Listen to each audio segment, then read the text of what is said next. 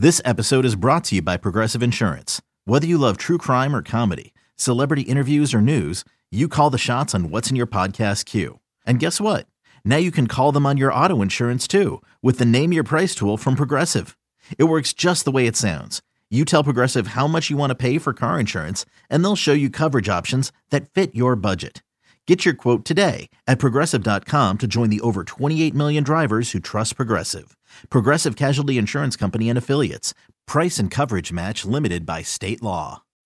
When you need mealtime inspiration, it's worth shopping Kroger, where you'll find over 30,000 mouth-watering choices that excite your inner foodie. And no matter what tasty choice you make, you'll enjoy our everyday low prices, plus extra ways to save, like digital coupons worth over $600 each week. You can also save up to $1 off per gallon at the pump with fuel points. More savings and more inspiring flavors make shopping Kroger worth it every time. Kroger, fresh for everyone. Fuel restrictions apply. This is Matt Spiegel, and I can't wait to bring you Season 2 of the PBP, Voices of Baseball. The very best play-by-play voices in the game talk about their craft. It's a job so special that even Joe Buck told us he will probably go back to it. I'm 53, basically 54. I think it's too early to say nevers at this point in my life. I think at some point I'll get the itch again. Incredible guests sharing great stories from your favorite teams coming this year. Find us on the Odyssey app or wherever you find podcasts. Let's get to another, before we get to the 2-minute drill, I want to, another segment beginning or addressing the Justin Fields situation. Dan, I wanted to see what you thought about two things about Justin Fields. And we talked about this earlier in the week, but this could be his last game in a Bears uniform at Soldier Field. I think that he could be playing against a team that we'll hear on Sunday. It could be his future employer. It would make sense for the Falcons to be in the quarterback trade market. I'm very curious if you saw any parallels between, I'm not going to ask the Lamar Jackson, comp. I don't think that's on the field. The Denver Broncos did something extraordinary in terms of starting Jarrett Stidham over Russell Wilson and making a business decision for a team that, frankly, you could make the argument is in the hunt in the AFC playoff picture. You got Russell Wilson, who's a top 10 quarterback statistically in the league this year, whether he can still cook the way he used to or not.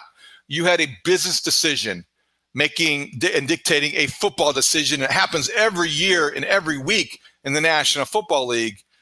But could the Bears be in that situation before the Packers game, regardless of what happens this week, if they clinch the number 1 overall pick by the virtue of the Panthers losing? Would you think that Ryan Poles will sit Justin Fields because you don't want to risk injury to somebody that you might end up trading?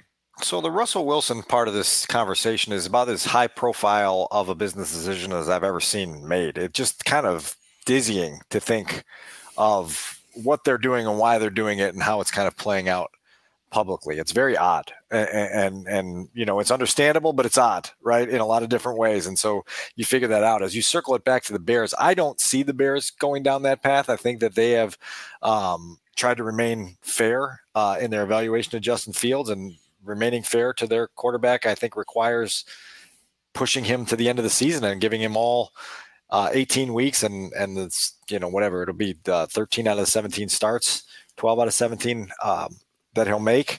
You afford him that opportunity.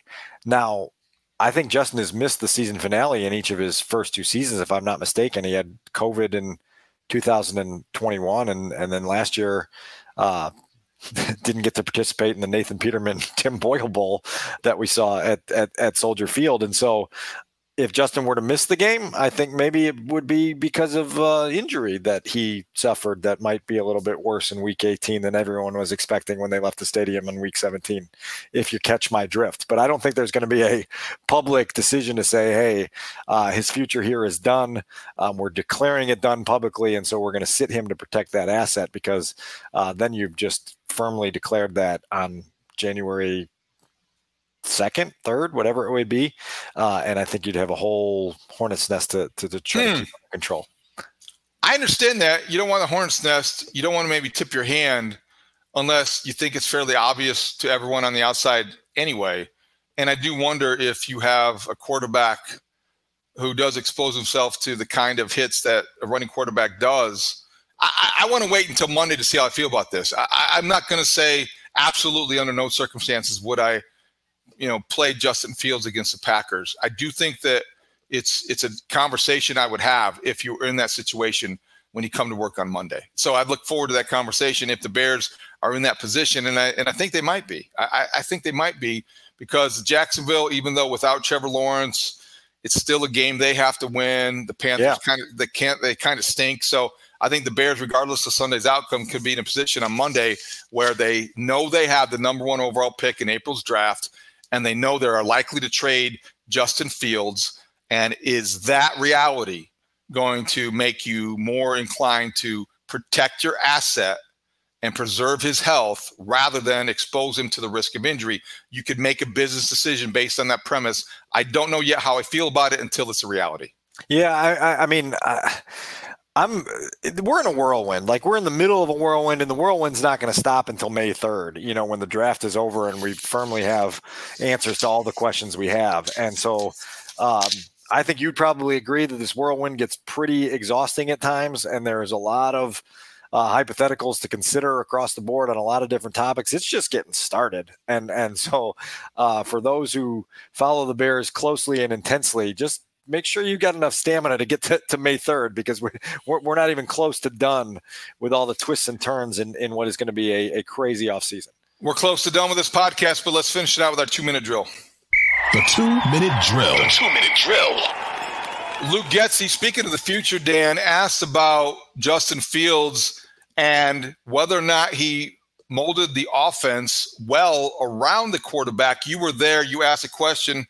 How would you set up his answer? Yeah, I just asked him to kind of assess how this season has gone in terms of making progress with the offense and molding it around Justin Fields' skill set. And here was how he replied.